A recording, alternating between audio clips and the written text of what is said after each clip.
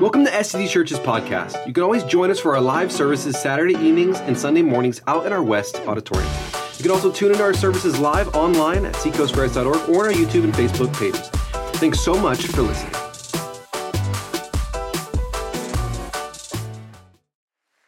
So good morning. How you guys doing? Doing good? All right. Good morning. Good morning. So hopefully you guys are having a great weekend. My weekend was going pretty good until last night. So last night I got up here and we have a service on Saturday nights and I got up here to speak and it was kind of a little bit more relaxed than it is on Sundays. Not quite as many kids running around and craziness. And so I thought, you know what, I'm going to sit and I'm just going to have a conversation with people and we're going to talk through the message. And as I sat down, this thought came to my mind. Cody, are you wearing those jeans?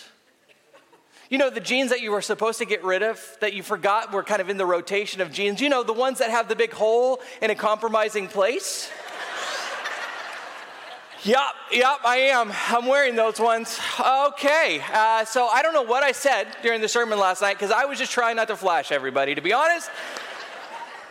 I told them to burn the tapes from last night's service, so this is kind of how it's been going. So anyway, I don't know. I don't think I scared anybody. Well, maybe, I don't know what happened. Anyway, so glad that you're here this morning. If you are visiting, is your first time somebody took you to church, well, there we go. We already had a crude story right off the bat, so welcome. We're glad that you're here. This is the place for you. Last weekend, we started a new series, and it's called Live Differently. And if you weren't here for that sermon, incredible. One of the best I've ever... Okay, I did it, but it was good. It was good. You should go back and watch it because it kind of set up what we're going to be talking about throughout this series. And here's kind of the basic idea, is we live in a culture that seems to be changing pretty dramatically. And as Christians, it's not necessarily going in the direction that we would maybe want. And we're going to talk about maybe why that is. But the idea is that we are called to live differently. And so what does it look like to live within a culture that doesn't believe or live the way that we believe and we live? So what does it look like to live as faithful Christians within our culture?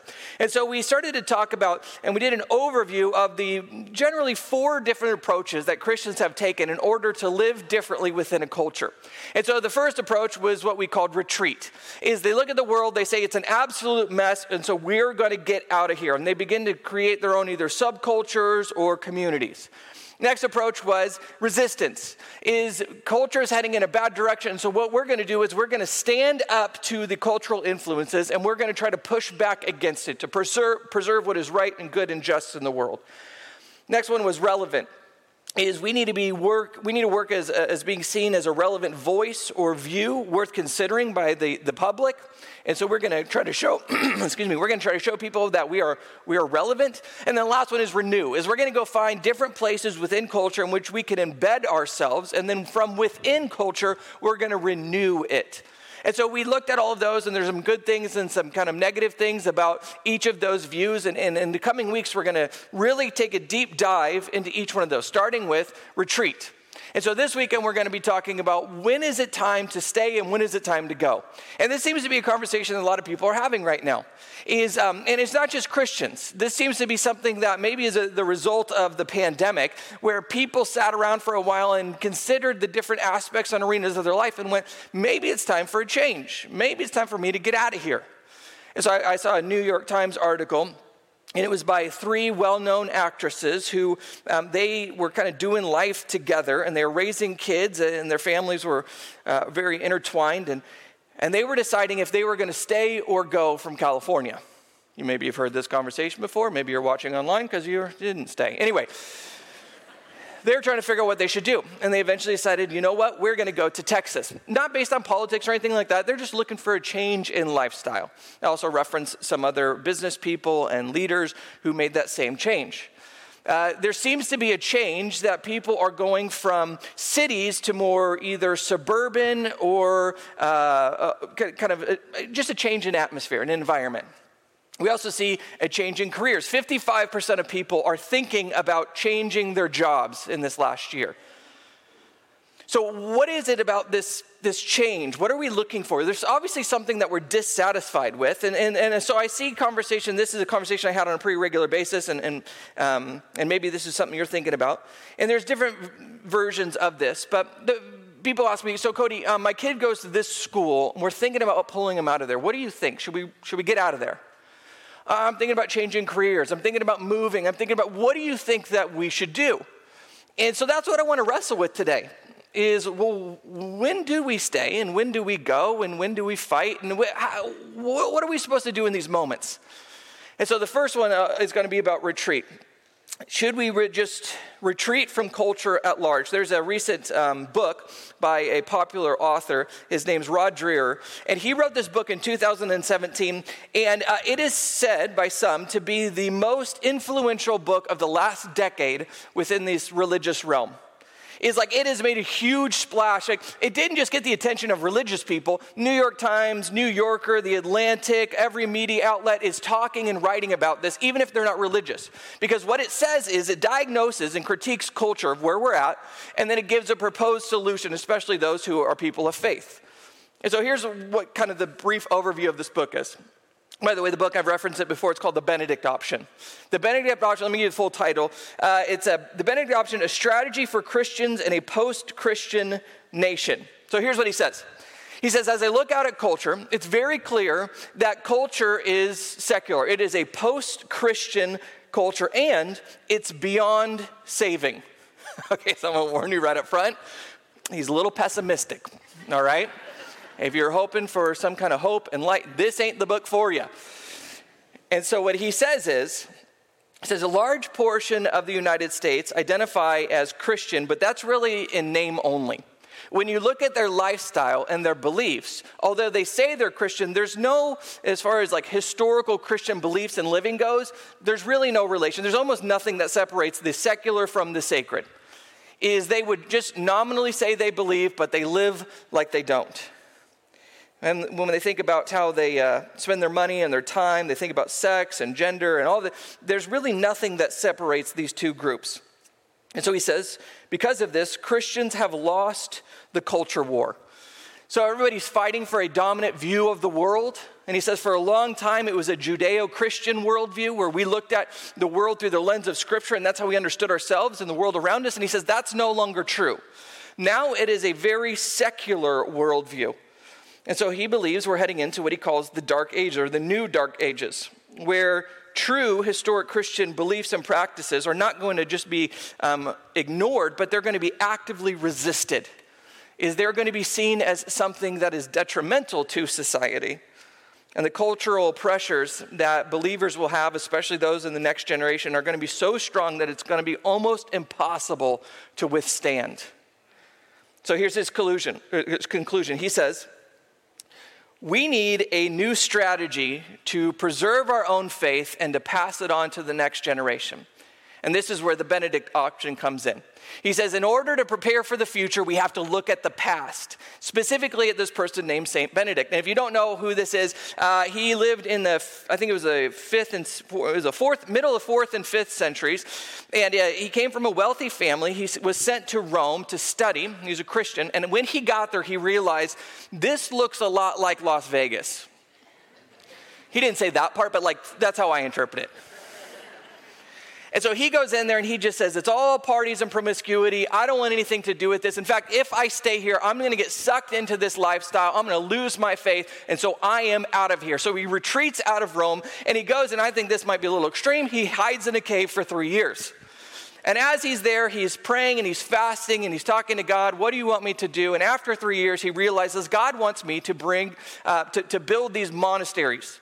And through his lifetime, he builds 12 of them where people can retreat and take refuge from this culture. And by the way, if you don't know history, the Roman Empire was in its decline.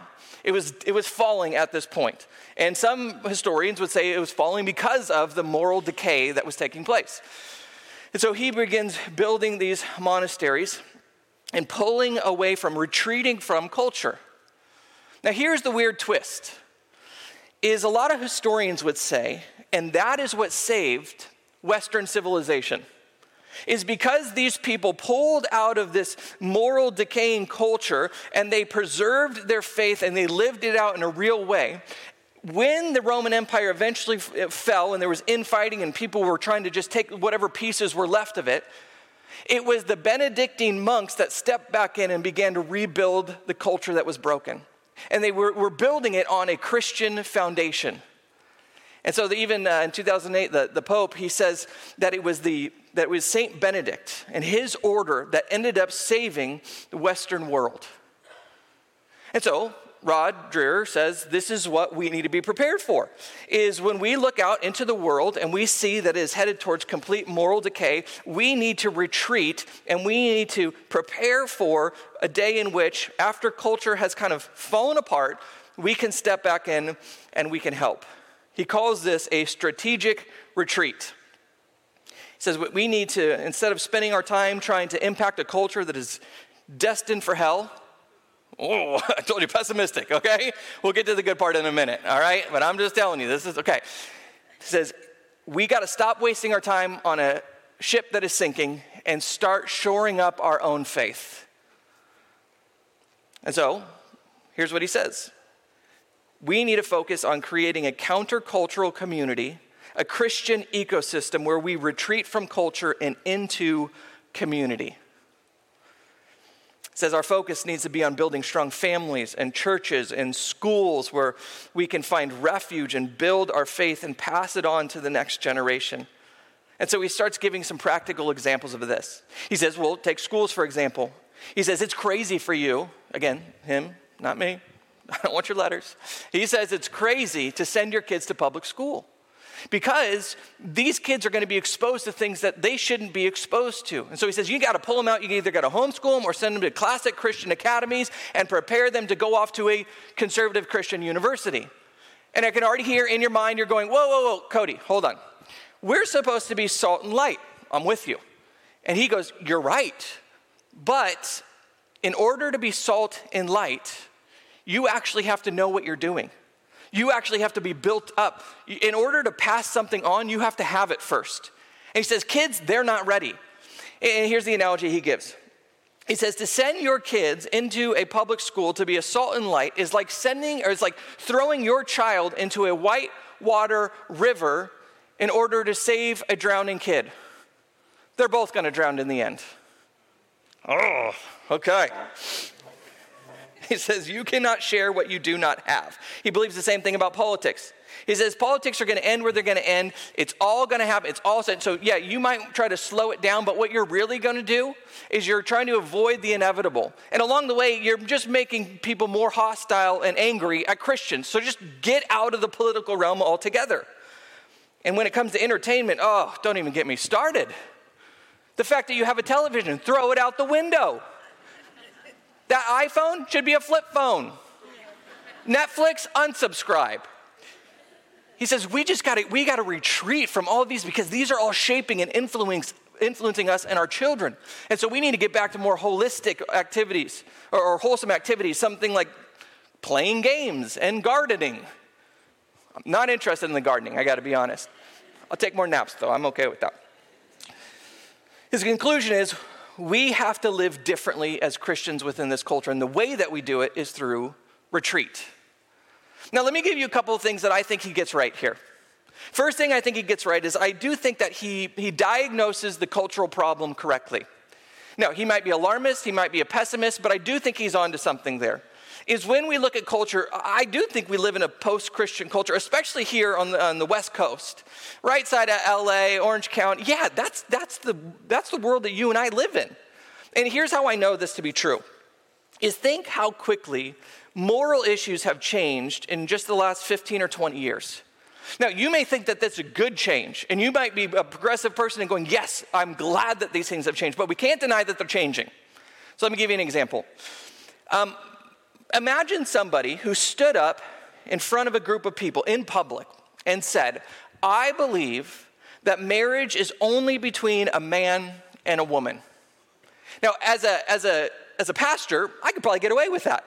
You may not find that super surprising. You may maybe disagree with me, but you go, I kind of expected him. Now, imagine a public school teacher, A CEO, a business person got up in front of their people and said, I believe, what do you think would happen to them? You're out of here. Not only are you fired, you're never getting hired again. But that's weird, right? Because you may disagree with that view, but just in 2008, it didn't matter what side of the political aisle you were on. That was the platform that everybody had, was we think that this is what marriage is supposed to be. But here we are, fast forward just a little bit, and if you hold those same views, people don't just disagree with you, they demonize you. And so, again, you may think that this is good progress that we're making. We're headed in the right direction, but there is no doubt that culture is changing, and it's changing quickly, and it's not heading in what we would say is a historically Christian direction. It's in a much more secular direction. He also, I think, diagnoses Christianity correctly. He says, we have been too cozy and comfortable within culture, that we have allowed culture to infiltrate the church. So this last week, I had the privilege and honor of going back to Disneyland after being gone for so long. If you're new here, I have this feeling about being at Disneyland.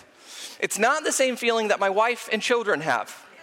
You could call it a love and hate relationship with Disneyland. Anyway, so we got to go back to Disneyland. I was so happy. It was like 90 degrees outside, so that just, woo, yeah, this is great, you guys. I wore some shoes that didn't fit. Good things were happening. Good things were happening. And I've learned over all these years of marriage, when my wife really loves something and I'm not excited, best bet, stay silent. So I was mute. Plus it was a Monday, I just spoke and I'm like, you don't want to hear what I have to say. This will not be the happiest place on earth if I start talking, so I'm going to keep it there. And so we're with some friends and we're going around the park and all that kind of good stuff. And my wife said, well, there's a new thing called, was it Avengers Land or something like that, right? Where you got all the Avengers characters, and there's a new ride that we can go on. And since this is like your first time back, we're going to let you go on it. I said, oh, well, fantastic. I can't wait. So we get this pass because you have to sign up to even get in line for it, which I think is insane. And so I get in line with my friend and my son and his son. And luckily, about 75% of it, the line was not shaded. So I got to make sure I got my suntan on. Yeah. And so we're waiting. And I think, you know what? The line's not that long. This is perfect. Fine. We'll just go there. It'll be great, whatever. And so we get to where I think we're about to head inside, air conditioning. And they tricked us. Because you get up to this place and you realize, oh, the line's not going left inside, it's going right, and there's a hidden line back behind this wall. There's a 45-minute wait back there. And so we're stuck at this point. I'm just, all right, whatever, dude. And so we're an hour into waiting. I am close to the Lord in these moments right now. Just praying, Lord, help me not lose it right now in front of the kids, in front of all these people. I'm sure there's somebody from Seacoast who's going to watch this. All right, here we go. And eventually the line stops moving. So much so that everybody in line is sitting down at this point. Okay, Lord, I see what you're doing here. All right, I'm not talking about patience this next weekend. You don't have to test me like this right now. And then they come on the loudspeaker and go, we're sorry, but we're going to have to cancel the ride. We're having some technical difficulties. If you want to come back later. I'm like, I am not coming back ever. No, I'm not coming back later. This is it. I'm done. And so we had to get off of there. And when my wife saw me after that moment, she just knew. Don't even make eye contact with me. Don't say a word. You can't fix this. It's just like, let's move it along here, people. Let's just get this over with. Actually, it's not true now that I think about it. You know what she made me do? My second favorite thing, which is take a picture in front of the Disneyland thing, which is, oh, goodness. Anyway, that has nothing to do with the sermon. I just want to tell you guys that story. I just wanted you to sympathize with me. Yeah. So it's funny watching all these people get super excited about the Avengers stuff. I know nothing. I haven't seen any of the movies. I don't know anything about it. But here's what's interesting: is there is like a religious commitment to these movies and characters, and everybody has their shirts on and they're just celebrating. And here's what I've realized: is people know more about Avengers even Christians, than they do about the Bible. This is where it gets ugly. Okay. Let me give you a quick quiz. You can say it in your head. You don't have to tell me. I don't want to embarrass you. I did give Doyle this quiz early. I'll tell you how he did. I'm going to give you a line. And in your mind, you have to decide, is this from the Bible or an Avengers movie? Okay? Yeah. Here we go. All right. First one. For it is God's servant, an avenger that brings wrath on the one who does wrong. Let's just see. Let's just do this together. If you think that this is in the Bible, thumbs up. If you think it's in Avengers, thumbs down. What do you got? What do you think? In the Bible? Some of you guys are going to play the game. I get it. We're going to just assume you would get it wrong anyway then. All right? That is in the Bible. See, it tricked you because it said Avengers in there and you were like, that's probably, no, that's not. That's a tricky one. All right, how about this one? With great power comes great responsibility. In the Bible or Avengers? Bible or Avengers? Some of you guys are going like this. This is not an answer. This isn't an answer. All right, that one is in Superman. Yeah, Superman. Okay. All right, how about this? We will work together to be an example of how we, as brothers and sisters on this earth, should treat one another. Bible, Avengers. Bible, Avengers. Black Panther. That was Black Panther. Yeah, I know, right? Tricked ya. Okay, I'll do one more. Sometime, no, I don't like that one. Okay, here's this one. In times of crisis, the wise build bridges, while the foolish build barriers. What do you think? Is that in the Bible or is that in Avengers? Bible, Avengers. That is a proverb from Black Panther. Yeah! Gotcha! You guys, I have 4 more pages of notes and I have not gone over any of them yet.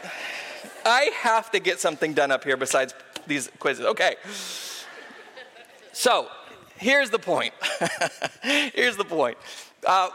We understand popular culture pretty well, most of us. The problem is we don't understand scriptures all that well. And if we're not being formed by the scriptures, then we're being formed by something else. And it's probably popular culture. And so it just shows, and there's stats about this, 70% of people in America claim to be Christians, but only 6% have a Christian worldview, meaning they see the world through the lens of Scripture. And so we are being shaped by something or someone. The question is, what is it? And for most of us, it's just culture is shaping us. It's shaping how we view all the different arenas of our life.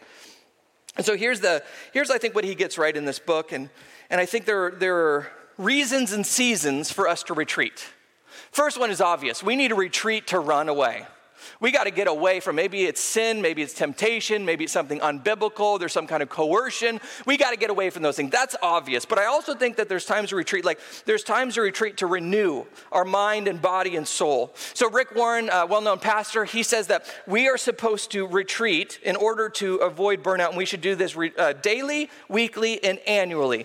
That we need to do something that fills us up spiritually and emotionally and relationally. We're also supposed to retreat in order to reconnect with people. So you may do this, we do this, is we try to do at least one family vacation a year in which we just unplug, we retreat out of the church, out of culture, out of everything. We just kind of go and we just spend time together. Because we need that to be able to reconnect relationally. And then we need to retreat to regroup and ready ourselves for what's ahead. Jesus, when he begins his ministry, he spends the first 40 days retreating. And when we see Paul, after his conversion, he spends the first 3 years in retreat, preparing for the ministry, learning what he needs to learn. But here's the problem, and I think this is probably the most obvious problem with this view of retreat, is retreat cannot be our primary posture towards the world. See, when we want retreat to be just how we live our lifestyle, this is when I think we have some problems, because there's reasons and there's seasons to retreat. But I don't think that we can have our primary posture be retreat. Let me give you 2 reasons really quick. First one is this, is you and your family and other loved ones need to be in the world in order to build your faith up. So think about this, is maybe probably most of us, majority of us have either raised kids or are raising kids, or at least we know kids. Okay, that's fine, whatever. You get the idea. One of the things that is kind of counterintuitive that we have to do as we're raising kids is we have to expose them to germs in order to build up immunity. Now, I don't like germs, okay? I'm like all about, yeah, let's fist pump, man. That's awesome. Less germs. You know, like that's great. My wife, on the other hand, not afraid of germs. And so when we started parenting, when my kid would drop their binky on the ground, I'd be like, oh, that one's going to be sanitized. I'll boil that thing when we get home. And she'll be like, oh, just burp, burp, burp, boop, right it in there. And I'm like, all right. That's one way of doing things, I guess. And here's what I think she understands that maybe I didn't, was if they're too isolated from any kind of contamination, then they will build up no immunity. And eventually they're going to run into some kind of germ, sickness, whatever. And it's going to really impact them if they haven't built up any immunity to it. But the other thing is that we can't allow our kids to be too exposed because we don't want them to get sick or something worse. And so there's got to be this balance between them being exposed in order to build up immunity and yet not get fully infected so that they have some kind of disease. Right? So where's that balance of exposure to and immunity and infection? And how do we figure that out? Like, where is that balance? And so when I was a youth pastor for many years, one of the things that didn't make any sense to me, and I used to see this, is parents who would shelter their kids for the first 18 years of their life. Like, we are out here. We are not going to allow any kind of outside influence into my child's world. And then they would turn 18 and they would send them off to a public university. And I would just go, how did you think this was going to work out? Like, so you kept them sheltered their entire life where they built up no immunity to culture. And then you put them in the public restroom of culture and said, good luck, kid. Hope you survive. That seems like a horrible idea to me. See, one of the things I appreciate about my upbringing was that my parents, they understood that their job as they raised me until I became an adult and were out on my own is to help me build up an immunity to the pull of culture. Is they said, okay, we're not going to just isolate him, although there's a part of that. And we're not going to just allow him to be fully exposed to all these things. What we're going to do is we're going to slowly help him build up an immunity to the things of culture. And so they would allow me to see certain things. Hey, Cody, by the way, here's what's going on. Where they'd send me to school, they'd send me to our church was kind of a Wild West at that point. People were coming in off the streets. And so it's like, hey, Cody, you see this lifestyle? You see where it ends up? Now, what do you think about it? And what they would do is they would expose me to enough of what was happening in the culture and to where I could see, here's what the end result is going to look like, and here's why I don't want to go that way. And I watched them live differently. My parents married. A lot of my friends' parents weren't married. That's different. The way that they spent their money, the way that they thought of their time, the way that they thought of their gifts and abilities, all of those things were different, the way that my parents lived versus everybody else's. And so when it was time for me to go out on my own, and they weren't there to help kind of keep me protected from the things I needed to, and cultural pull was really strong, I had already built up an immunity. It wasn't like I was going out there the first time going, oh my goodness, now there's this thing called sex out there? What do I think about that? You know? My. That's dumb. Okay. This is going to be a two-parter, I think, because look at this. This is okay. And so I think that in order to build our own faith, we have to be in the culture. But there is this balance. Here's the other thing. And I'm going to talk about this in the future weeks, so I won't spend too much time. But the world needs us to be in it.